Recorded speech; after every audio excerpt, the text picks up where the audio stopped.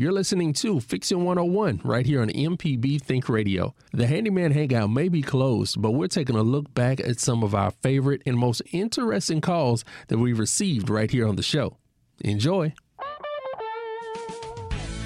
Welcome back. This is Fix It 101 on MPB Think Radio. I'm Jason Klein here with Pam Pybus, ASHI certified inspector at Inspect It Like a Girl, and licensed contractor Jeff Sammons from Houseworks. Our guest today is John Abel from Abel's Premier Pest. You know, it's funny. We've talked squirrels on this show, and in the past we've talked raccoons and possums and everything else. One of the things that you mentioned when you came in today is that you got more bats than you can deal with all of a sudden. What is that?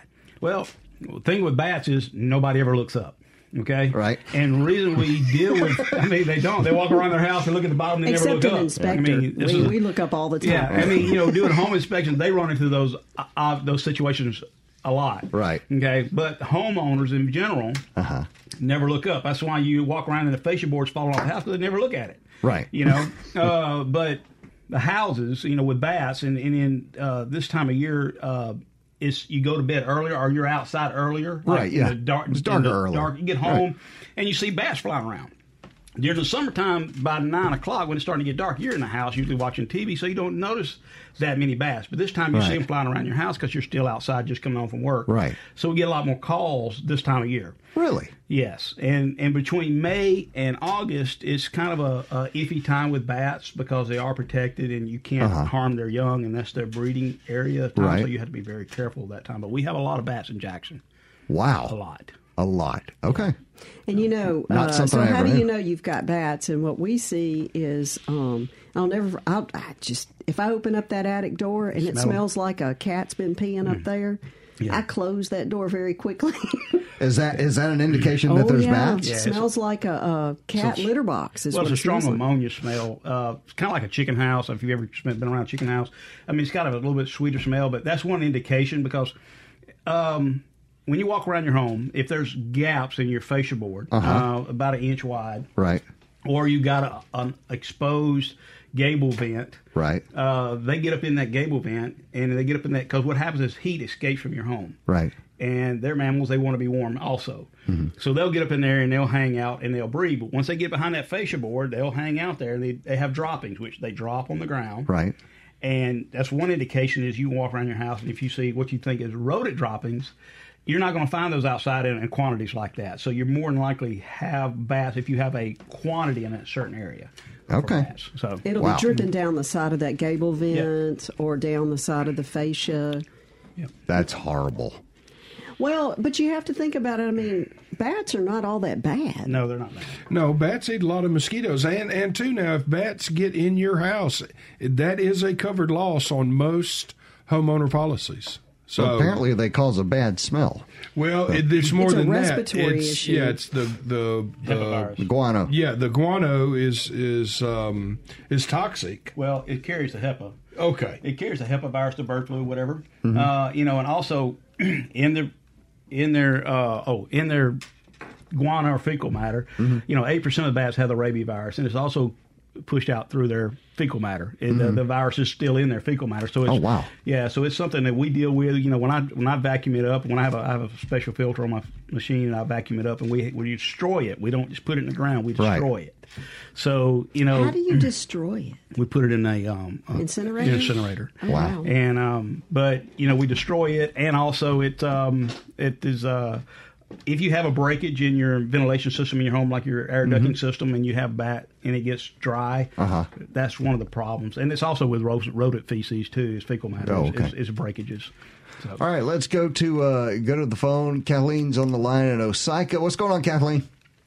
Well, I was real concerned about slugs. Now I'm all paranoid about bats. Yeah, took your mind off the rain. Huh? We've been kind of doom and gloom today, haven't we? Well, I got a quick question about a folklore, and then I'll tell you a short one. Is there a remedy to get rid of slugs? An old lady in New Orleans on Esplanade Avenue told me this, and I used it for years, and I didn't have any luck. Beer in a kind of like a little trough and make a roll of newspaper, and you put one lip outside the little trench and douse it with beer, and that they'll follow the beer and go round and round the newspaper. You just throw the newspaper out. I never had any luck. All right, Kathleen, I've got something for you. I was told that if you put out like a little saucer full of beer, that the snails would come to it and then for some reason die. And I tried it at my home one time years ago, and I woke up in the morning with 5 dead snails in the beer, and was shocked. Wow. I tried that once. It did work. Really? I put it out in my garden. Yeah, a little cap of. I forgot about that. Well, you know, there's yeast in the beer, you know, off the hops, and that's an attractant to them. You know, they feed on dog food, anything with carbs. So I mean, it's possible that it could work. You know, is you roll them up in the paper. You know, that would be, I guess, arduous maybe to do that every single day, but I'm sure it would probably work. You'll have to have an excuse to pop a beer every day, Kathleen, to make this work properly. Hey, look, after I did my episode with them bats, there was no bars hold. Right. I was sleeping in my bed with my big cat, BB, and all of a sudden something plopped on my shoulder. Well, I thought it was BB. I turned around. A freaking bat. I want you to know, with heart trouble, all beat up and both of those, all the stuff, I flipped them covers over, thought I caught the bat, and it ran out the door of my birthday suit, shaking the thing, and the bat's not in the blanket. I couldn't sleep for days. Finally, I had to call. We're not laughing at you. So you can laugh with me. It wasn't really funny. It's like, who wants to see naked Granny out in the backyard chasing a bat? But, that is funny, though. Here, and it cost me a fortune. It was coming in from the drop door into the ceiling. Yeah. Outside. And it's going, how it got through that little bitty thing, but my heart will never be the same. Well, you know, what I tell will never be the same. You know, people panic with bats. Bats aren't that bad. I mean, you know, everybody's like, you know, you watch the vampire movies and things like that. And that gives the bats a bad rap. But this is what I tell people. Because I've had bats, because I work with them. I've had them come out on me and land on me. And the worst thing to do is freak out and start slapping at them because they will bite you. Okay? So what you do, and I know this is really, really hard, and I'm going to tell you a story. It's really hard to do is once they land on you, don't panic and start slapping at them. Let them close their wings, and once they do that, and they'll close their mouth, they go into safe mode. When their wings are expanded, they are in protective mode with their mouth open, then they will bite you. Once they close down and they settle down, then you take the back of your hand or something and wipe them off of you. I told one girl that, and she said, I will as I'm running down the road. You know? Right. But I was just thinking of that. If you started that with after the bat lands on you, and I was like, that's where most people stop because that's where they passed out. Is right there. Well, here's one thing on the bat thing real quick, and this is just to let you guys know, is rabies virus in bats make bats sick. I mean, they don't just have it and not bother them. They get sick just like we do. So if you find a bat in what we call a non-normal area, like sitting on the floor, that is not normal for a bat. That's a sick bat? That is a sick bat, or in the yard on the ground. He's either injured or sick, okay, or he's laying flat somewhere. Bats hang. I don't care what it's from, they hang. So if you find one that's not, then that's an indication that it's a sick bat. You need to stay away from it and use caution when you have somebody come get it. That's some great advice. I would appreciate that, John. Very interesting. Okay, I have a question. Aren't they like nocturnal, so they don't move around a lot during the day? They don't like to. They will, but they don't like to. I mean, if you knock one off the nest, it will fly off into a tree. But they are nocturnal. They don't like the daylight at all. Yeah. All right, we're on our way. Bert is on the line in Ridgeland. What's going on, Bert? 2 questions. You can answer them in the order you prefer. Jeff, what's your hang-up with a disposal? And secondly, did y'all figure out if there was a pig in that guy's background? I don't know. I swear I thought there was. And I kept thinking during the call, is he running over the little thing on the side of the road? Is that what's happening? I don't know. I think it was in the back seat. Right. Yeah. So, Jeff, go with disposals. Okay. Well, look, we've got a plumbing system, and in my opinion, is not designed to start shoving everything we can find down that kitchen sink and grind it up and send it through the plumbing system. I just don't think it's a good idea. I think it's a better idea if you can do a compost in your yard. Everybody can use that, and then plant your tomatoes in. I mean, it's great fertilizer for the soil. It's not good fertilizer for your plumbing system. Plain. Well, the compost may be great fertilizer for the soil, but my wife does not care for the varmint buffet. Right. Yeah. Okay. No, I get it. Now, I don't put grease or bones in the disposal, but essentially organic matter, vegetables, fruits, bread. Well, you know what? It's funny, Bert. I never knew the limits of a garbage disposal until I put a rice dish in there, and you find out real quick. Plumbing and rice never mix. Never. That's right.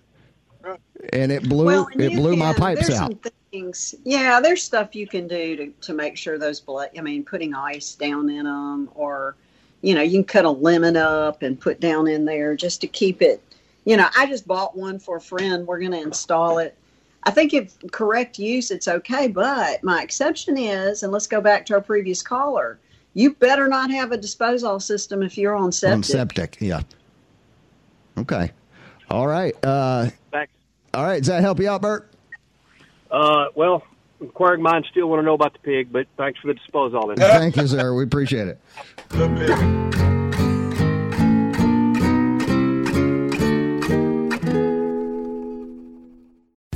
This podcast is a local production of Mississippi Public Broadcasting and depends on the support of listeners like you. If you can, please donate today at mpbonline.org. And thanks. The Handyman Hangout may be closed, but we're taking a look back at some of our favorite and most interesting calls that we've received right here on the show. Enjoy.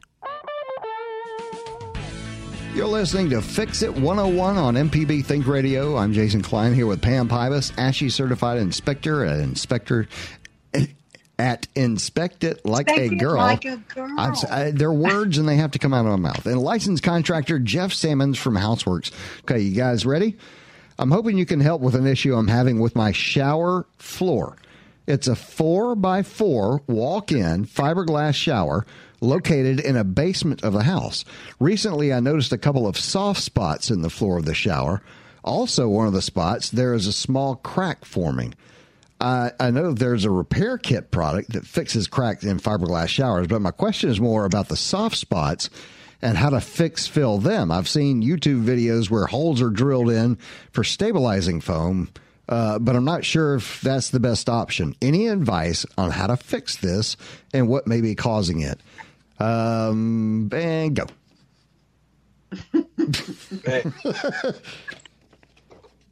Jeff? Yeah, shower in a...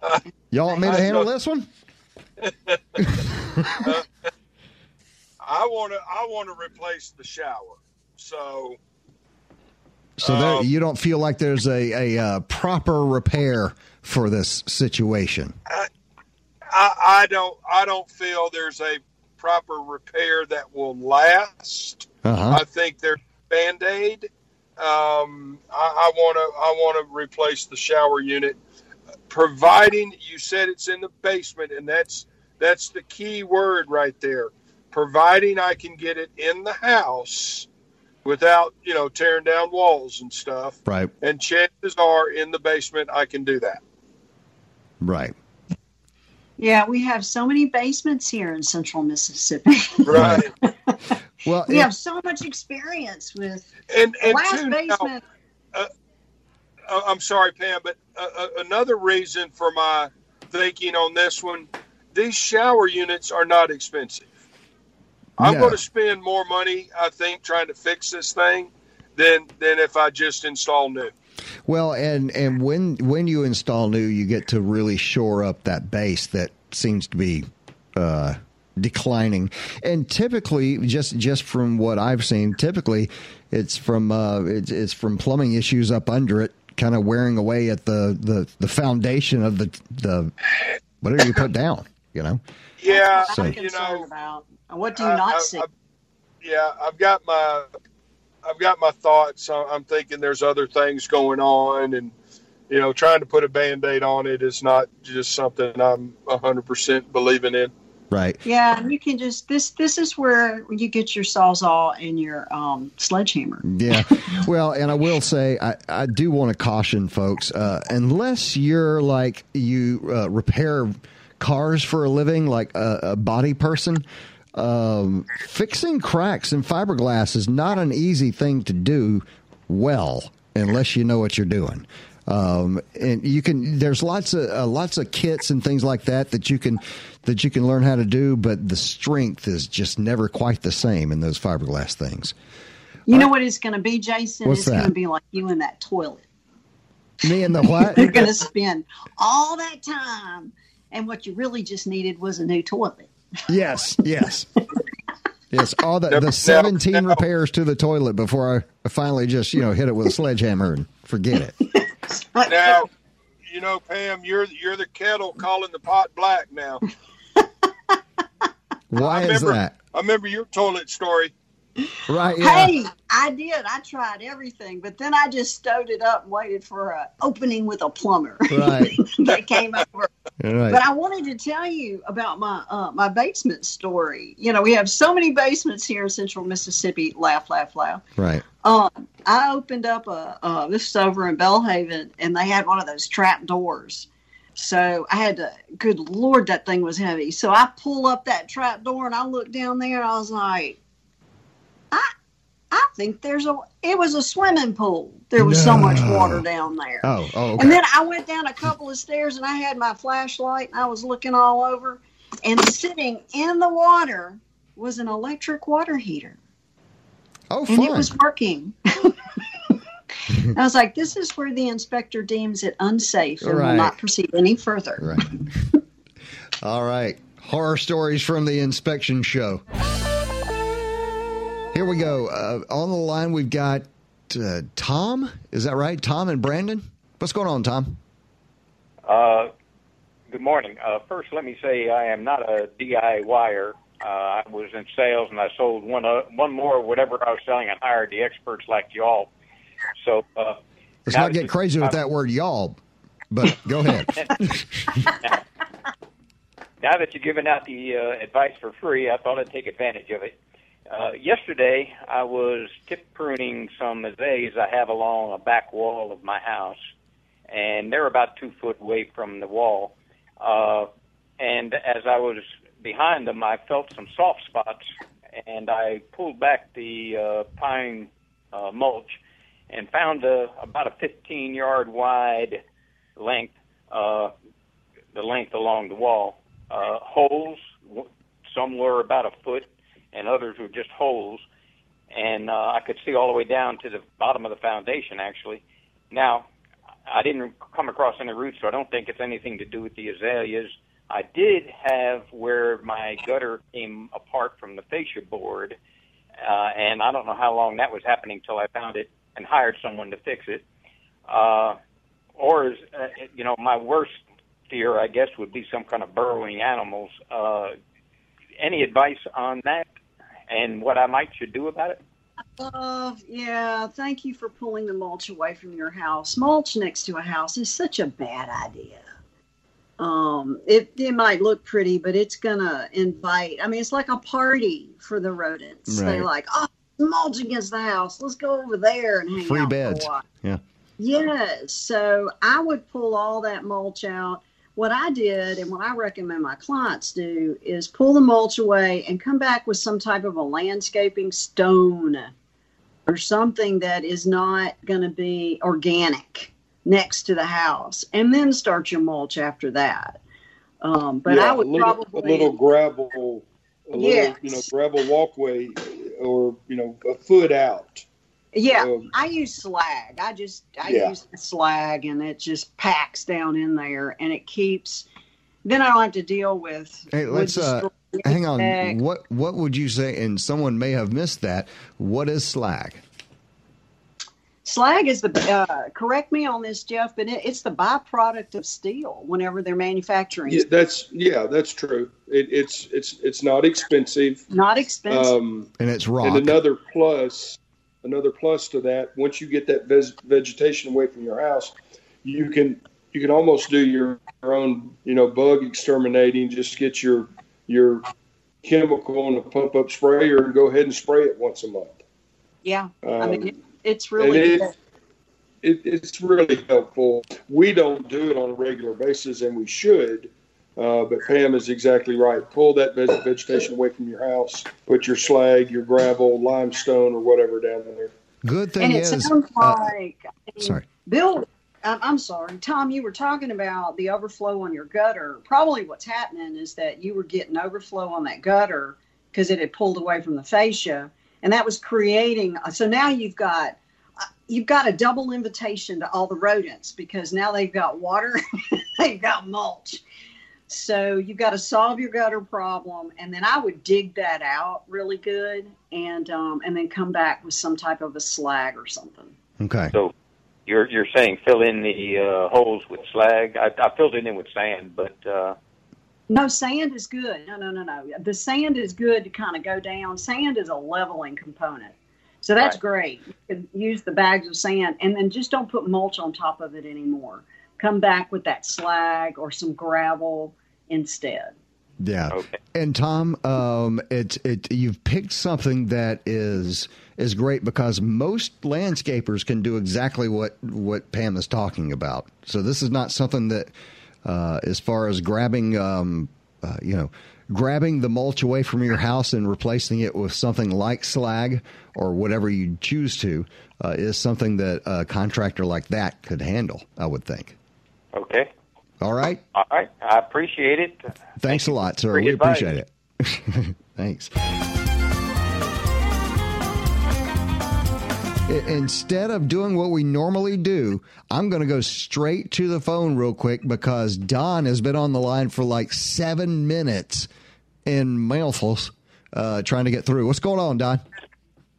Hey, so I've got an old house that my parents have inherited from my grandfather, and it's like 100 years old. It's got two big issues. One is that when it was built, it's a brick house that's got a huge footing, 6 foot wide for the perimeter wall, and portions of it are sinking faster than other portions of it, so the whole house is kind of cracking in some areas. And so I was wondering if y'all could tell me, what type of sort of person I would need to talk to get to that. Wow. And then also, yeah. You know what? Let's start there before we move to a second question.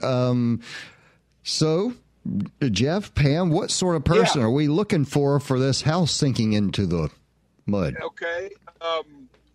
The guy you need or the company you need is a foundation company. Let them go out there, evaluate the situation. And again, before I'm going to hire the foundation company, I'm going to get a structural engineer out there to recommend to me what needs to be done. Then I'm going to call my foundation contractor and get their opinion and share that information with the foundation company. Okay. The only thing, and what I would add to that too, Jeff, is since it's so old and when it was built, my guess is that there was no soil boring done. And, right. Yeah, to get you some information on what kind of dirt you're built on in the first place, you may want to get a soil boring because they'll tell you how far down really you need to go, and that just helps with the information. Okay, that makes sense. All right. Yeah. So you had another question about the flooring in said home, correct? Right. So the brick foundation has little pockets in it where all of the joists in the floor, instead of being set on something, they run into the brick wall. And then over the years, the temperature fluctuations and the sweating, all of those, pretty much all of those boards have rotted out right at the wall. And so there are spots in the floor that just have sunk down, and so they're literally like a trampoline between the boards. I didn't know if y'all had any tips on techniques to replace those. Got a Sawzall? That's how I took out one room, but it was time consuming. I didn't know. The only other thing I can think. And a sledgehammer. Right. Anything faster is a match. You know, I mean, there's. Right. Now, okay, wait a minute. Now you got me thinking. Are you sure that you have foundation movement, or do we just have rotten wood? Is the actual piers under the home sinking? So this house actually isn't on piers. As far as I know, the brick foundation is a pyramid shape where the wall would be, and it goes to about 4 feet wide at the base of the pyramid. That's about 4 feet in the ground, and then it pyramids up to about a foot wide at the ground level, and then there's a 3 brick wall thick that goes up about 30 feet. I know in the 70s, my grandfather had somebody come out and they completely tore down a third of the house and then rebuilt it with a concrete foundation to stop that. But now the other half of the house is sinking faster. I got you.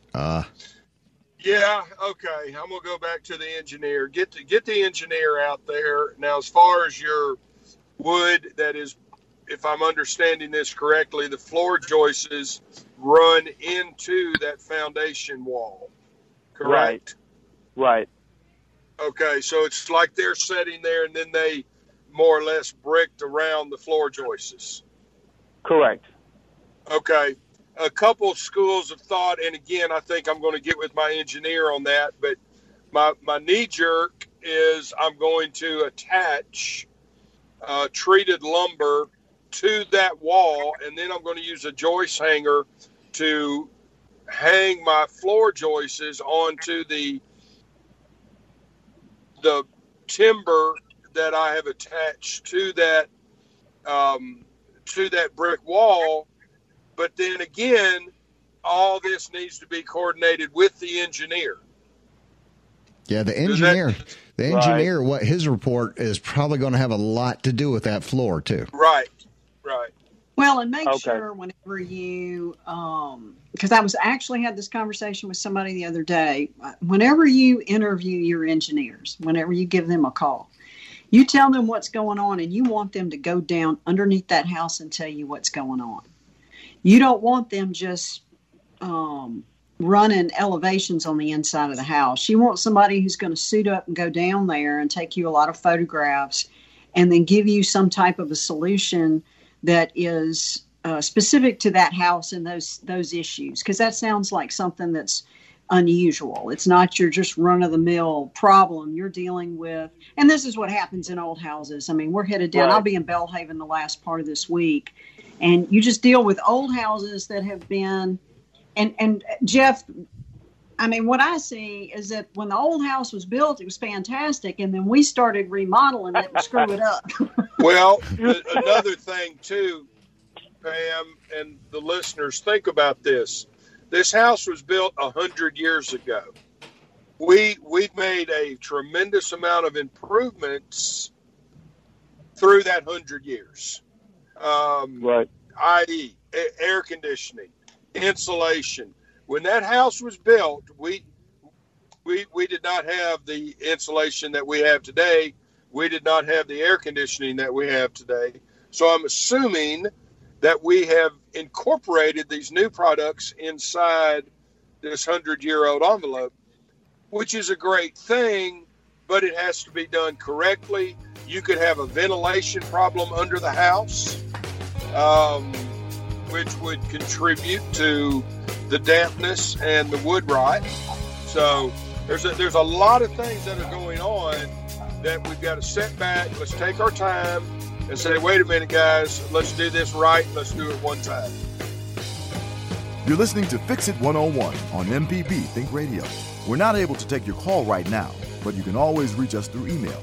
The address is fixit101@mpbonline.org. This is Mississippi Public Broadcasting, Think Radio.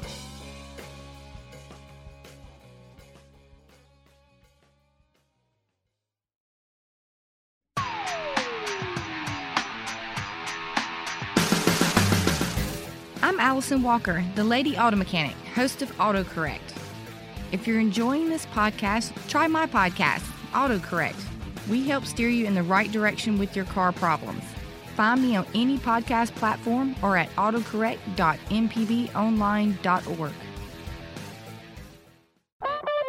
You're listening to Fix It 101 right here on MPB Think Radio. The Handyman Hangout may be closed, but we're taking a look back at some of our favorite and most interesting calls that we've received right here on the show. Enjoy. All right, Jerry's on the road right now. He's got a comment on a last week's show. A caller. What was your comment about, Jerry? Hey, yes, I was listening to it, and a gentleman called in and bought the cooktop. He had the granite countertop with the gap. Yes. Yeah, there was. Let me remind everybody so they know what you're talking about. We had a caller. They called in. They had a cooktop that went into a granite countertop, and the cooktop was a little smaller. And we suggested using a spacer type thing. I believe we suggested metal when all was said and done. But what was your idea, Jerry? I had that similar situation, and what I did, I went to a granite place where they cut up granite, and they had a stack of granite that they cut loose from other granite that they just tossed over. And I went through it, and I found a piece that's very, very close to granite that I had. And I had my measurement. They actually cut it for me. They didn't charge me for it. And I put a little piece of one bar on the back of the screws in and glued it on both ends and just pushed the stove up against it. And you wouldn't notice the difference. Wow. That's amazing. You went over and above. That is fantastic. Did you get that, Jeff? I did. That's a great idea. I guess you can go and find something that looks like your granite countertop, have it cut to fit that space, and away we go. Did you just, Jerry, did you say you glued it in there? Yeah, two one bars on each end to get something to rest on. And yeah. I screwed it and put a little glue on each end just to hold it in place. And the weight of the stove actually kept holding in as well. Huh. Okay. Great idea, man. I appreciate that. Okay. There we go. Thank you, sir. You know, we're talking about things where you can stay home in your own backyard today and doing things that can make a difference. One of the things that we redid recently was mounting of a mailbox, a post hole. And I learned something on this show, I guess about a year or two ago, from a caller who said, hey, if you're doing like a fence post or something like that, you don't have to use concrete. And one of the suggestions brought to us here was use pea gravel. So I went out and I got some of the pea gravel. And if you put, probably 3-4 inches at the bottom of your hole of pea gravel, and then set the pole in there, go ahead and level it out to where you want, and then pour the pea gravel around that up to the point where a couple inches from the top, and then use soil to cover that portion. But the person who called and told me about that here said that, well, it's going to keep the water off of the wood because it gives it place for the water to disperse into the soil instead of the soil actually touching the piece of wood. And no, it does not move. I pity the fool that hits that mailbox. So have you guys heard of that? You know what you could do too, Jason, because it's funny because you said staycation. And I was like, what are you doing? You're like sitting in your lawn chair around your mailbox? Yes, yes. Well, what is there to do but wait for people to come to the house with deliveries? Or somebody to bring me mail. It's the only company I get all day long. Right. Well, you could take that application and put a post in your backyard and put in a birdhouse or a bird feeder. I haven't talked about that in a while, but we've had several bird houses. On my Facebook about a month ago, I posted a picture. I stuck a camera inside one of the bird houses because I had to fix it because anyway, the top came off. I fixed it. But I took a picture, and there were eggs in there, robin eggs, absolutely gorgeous. Well, I went back and took another picture this past week, and it was 4 baby birds with their mouths open. And it was just the coolest thing in the world. That's what I got. I've got a bunch of bird houses in the back, and I just really enjoy watching those come up. It's very fun if you are done with Netflix. Anyway, 877-MPB-RING. That's 877-672-7464. I got another question that involves flooring here, and I'm going to give you guys a shot. Okay. In the guest bathroom of my home, the previous owner laid ceramic tile directly onto the subfloor. Obviously, the lack of an underlayment or any self-leveling has caused all the tiles to break and crack, just be all an ugly nuisance. I'm really struggling with what is the easiest, cheapest way to get the ceramic tiles and grout off the wood subflooring so I can lay vinyl planks that will require glue, or should I just put new subfloor down and cover old grout after I pull up the ceramic? Thanks, guys. Amy, what do you think, Jeff? Well, okay, if you're going to put ceramic, you need 1/4-inch hardy board. It's got enough flex in it to keep the I bet what happened, the grout started cracking, the tile the tile came undone. They missed one critical step there, and that was a 1/4-inch hardy. There's a couple things you can do. It's a small area. Pull the entire subfloor up. Go back with new subfloor. But on a conventional, I'm going to recommend that underlayment of 1/4-inch hardy. At least if you've got enough room, use 1/2-inch hardy. Really? Or not? It's not hardy board like our siding. It's hardy underlayment. Okay. And does that feel kind of like a more of a like cement kind of feel? Concrete? Yes, very much so. And then on top of that, you're going to put your floor leveler. Then on top of that, you're going to put your whatever finished floor you're going with, ceramic, your vinyl plank, floater, whatever. So you are saying and when you buy that product, Jeff, don't you have to have, like, if they're going to do that as a handyman type project, they would need a special blade to cut that? Yeah, and it's easy. It's a shelf item. Now I will recommend wearing some sort of dust protection and eye protection. It does have silica. Silica is very, very bad for your lungs. Okay. Yeah, so do it. If you're going to be doing it, take it outside, cut it outside. Just it causes, the dust and the nastiness. Yeah, but definitely wear a mask or a respirator. You do not want to breathe silica dust. So you feel like she should absolutely pull that plywood subflooring out and replace it with? At some point you've got to look at the economic standpoint. Is it less money for me just to pull it out, right? Or I've got to scrape it off? Bottom line, I've got to have that subfloor smooth to do my next steps. Right. Okay. All right. Thank you very much. I appreciate that. All right. Number to call is 877-MPB-RING. And it's time for our last break of the hour. If you missed any of today's tips, you can always listen back to this or other past episodes by subscribing to the podcast using any podcast app or our MPB Public Media app.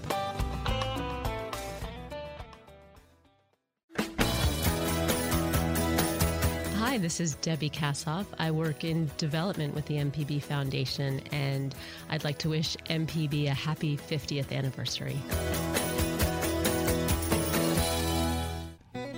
Hi, this is Bill Ellison, host of Grassroots on MPB. Few artists have had greater influence on American folk and acoustic music than guitarist Doc Watson. Doc was part of the 1960s folk revival. He was also a star of the Nitty Gritty Dirt Band's early 70s classic Will the Circle Be Unbroken album. And he's in the Bluegrass Music Hall of Fame. Doc is also a frequent guest in the Bluegrass Cabin, so come see us on Grassroots Saturday night at 8 on MPB Think Radio. Hi, it's Ari Shapiro from NPR. In challenging times, it can be helpful to take a moment to think about the things we're grateful for, like family or a good meal, or listening to a well-told story here on this station. Public Radio has been by your side all year, serving you and your community with thorough, dedicated news coverage. This Giving Tuesday, consider showing your gratitude by donating. Here's how. Make a contribution to MPB Think Radio at mpbonline.org. You're listening to Fix It 101 right here on MPB Think Radio. The Handyman Hangout may be closed, but we're taking a look back at some of our favorite and most interesting calls that we received right here on the show. Enjoy. All right, let's go to the phones. Marsha's on the line and Jackson, and her shower doesn't seem to have an access panel. I've been through this before. What's going on, Marsha? Hey, I got two questions. Been listening to you about leaks in the shower, and as far as I know, I don't have one. But first of all, is there a way to detect the shower that is totally enclosed? It doesn't have any access. Mm-hmm. And second, should I have somebody install an access? Well, is it possible? Okay. Good questions. I'll say this. I installed access in my home. I went to the other side. Like Jeff was saying earlier, my bathroom backs up to a closet. My master backs up to the master closet. So I went into the master closet and cut out a hole and made it, I made it so that I could put it back and it would be nice looking. But yes, in order to get to your plumbing. Yeah. Do you have a whirlpool next to or a bathtub next to the shower? No, there isn't a bathtub. It's just a shower. I had it redone several years ago. Oh, okay. They installed the shower, and it's the bathtub's in the other bathroom. And it does back up to the master closet. Now, should I make it human sized, or does it have? Well, Marcia, hang on just a second now. Okay. Don't just go cut an access hole because you want to look in there. Let's. All right. First of all, I'd like to first say, oops. Well, yeah. Before I'm going to start cutting access holes and things, I want to at least think I have a problem, and the way I would think I have a problem is I'm getting some sort of indication that I've got a problem. Like water. Like my stain on sheetrock, swelling, floor, swelling on baseboards, swelling of floors, mildewy smells. Yes. Okay. I want to have some sort of indication and say, wait a minute, I've got a problem.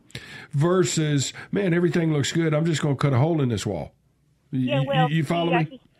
I just kind of I was a Girl Scout. I wanted to be right, Marcia. See, look, I agree with you, Marcia, 100%. And let me say this: the reason why I cut a hole in the wall of my closet was because I got a new Sawzall. I was going to say, he got a new tool. Now we've got it. Now the truth comes out. Hey, yeah. What am I going to cut up into the I'm going to find something in my house that I can cut up. Right. Oh boy. And it works nicely. Yeah. It does. Yeah. Good time. Yes. By the way, pro tip: don't put a Sawzall on a wall with a plumbing. Okay, or electrical. Pro tip. Right. So, all right. Thanks, Marcia. I hope that helps out. Yeah, it does. Thank you.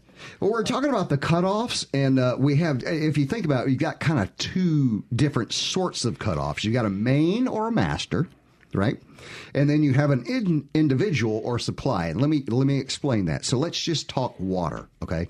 Let's say you have a main water cutoff valve at the street. Or, in your yard, whatever. At the meter. Right. But you also have a little valve under your sink that you can turn off for just that one place, right? Right. So you have, like I said, the main, which cuts off all the water, or you can cut off an individual supply. Called the stop, the plumbing stop. Right. Now, the plumbing stop, a lot of places where you might have to deal with the plumbing stop on a DIY situation is, let's say you need to change a toilet. Or something like that, you're going to need to turn the water off, at least at that toilet, so that you don't get any mess. Now, I will say the valves that they use for those are junk, and you might end up having to replace it because, they only cost about $1.30, and that's why they don't work very well. Well, we don't use them very often. They're not designed to be cut on and cut off. No, not a lot. Nope, maybe once or twice. That's right. That's really? right. Yeah, and there was as a builder, there were some problems with some valves a couple of years ago. Yep. And it was a bad. I remember something about a bad batch or something. Yeah. There was a batch of them that came in on new construction, and people were coming home to flooded houses. No. And it was coming from those valves. Well, and to think of those, now, when we talk the main or master and individual, as I mentioned before, like you said, the water valve, one of the things we were talking about in the break, some people are doing now, and now, Jeff, you mentioned this is happening on most houses being built. That's right. Is that there is a second, main in the home? The water line that we bring from the meter to the house to feed the house, we put a cutoff there. typically going to be in the utility room, a closet somewhere, and it's typically going to be on the front part of the house. How do I identify that? There most likely will be a door that you open, and you will see a inline valve. It had a handle on it. If the handle is in line with the pipe, now when you're saying these things, this thing, does it look like an outside faucet spigot? No. Okay. No, it's a quarter turn. Oh, a quarter turn. So it's just a quarter turn valve, like a doorknob, one of those doorknob kind of things. Yeah, like a lever, like a lever, and knob. if it's in line with the pipe, it's on. If it's perpendicular to the pipe, it's off. It's off. Okay. So, and you'll see those. And this is my question, because we point them out to our clients all the time in new construction. You're going to put a shutoff behind a washing machine? Yeah. Now, how am I going to get to that in an emergency? Right. That's right. Well, typically, that's not where we're going to put it. Right. So, now, mistakes happen. Mistakes happen. They'll put them, Yeah, and two, it's not horrible. It takes a millisecond as you're going on vacation, packing the suitcase. Oh, hey, would you run and cut that water valve off real quick? Yeah. It takes 2 seconds. You go cut it off and you go out of town. And that stops all the stories that the horrifying stories that Jeff tells us about every couple of weeks, where someone left town for 2 weeks with the water break. Water coming out of the front door. Right. Hey, let's keep moving. We've got I think Preston on the line in Four Corners. What's going on, Preston? Yeah, I've got an off-the-wall question. I don't know if you guys have answered it before or not, but it says, do fish and other water critters drink? If so, do they do salt water or fresh water? All right, so do fish drink is the question. Let me tell you, I know I've got a couple of contractors here in the room. I've never seen a fish at the bar. All right, but you know what? I've seen people drink like a fish. I have too. With all the expertise in the room, I'm going to ask Java, because you'll get just as good an answer there as you will anyone at this table. What is the show going to? Yeah, this used to be a home improvement thing. It used to be. Right, yeah. All right, thanks, Preston. We appreciate it, man. All right, let's go on to Lisa in Strayhorn. What's going on, Lisa? Got moles. You got moles. Got moles. Not the pretty kind. Not the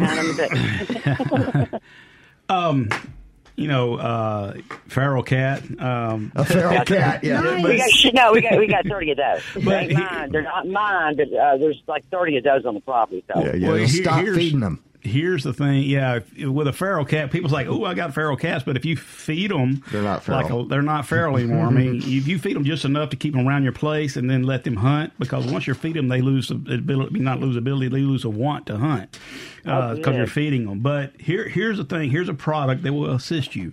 Okay, it is a product that's made for ants. Okay, but a byproduct of that is it'll make moles move. It won't kill them, it'll make them move. Okay, so what happens is it's called Bifin LP. It's a granular, and it runs about... is that like Biffen? Spell it. Like what? Can you spell it? Oh, yeah. It's Bifen, and then the initial behind it is L/P. Okay. And it's a granular that comes in 25-pound bags. What kind of packaging would that look like? Is it like a fire ant thing? Is it a... Pretty much. It comes in it's a sand that's been impregnated with Bifin chemicals. It's like you spray on wasp. No, you don't know. Bifin IT, you spray on wash. Okay, but this is Bifin LP. It's a granular that you put in the ground. It's the same product, but it comes in a granular, and every time it rains, it puts it in the ground, and it kills everything in the ground as far as grubs and worms and things. And what it does, it gets rid of the things that the moles are looking for. Now, granted, it is not labeled for moles. You're putting it out for ants, but a byproduct is it will make the moles move. It'll assist you in that area. Okay, but we have a pond at the bottom of the hill. Okay, you have to be careful with that because of the runoff factor. If you can stay about 50 yards away from the pond, at least 30, you'll be good as far as runoff. And if it's another thing is it depends on how steep your embankment is as far as runoff. Yes, sir. So on the back of the Bifin, it gives you all that calculation as to how to figure up on your runoff into your pond.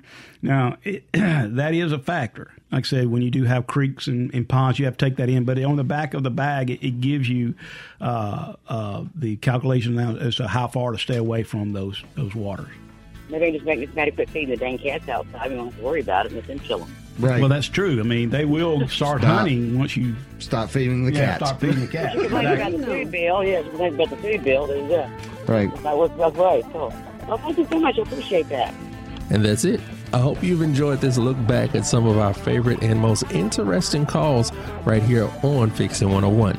Now, Fix It 101 is a production of Mississippi Public Broadcasting Think Radio and is funded by the generous contributions from listeners like you. Now, for our illustrious hosts, Jeff Salmons, Pam Pybus, and Jason Klein, I'm Java Chapman, the man behind the boards, and join us next Wednesday as we bring you another great show of Fix It 101 right here on MPB Think Radio.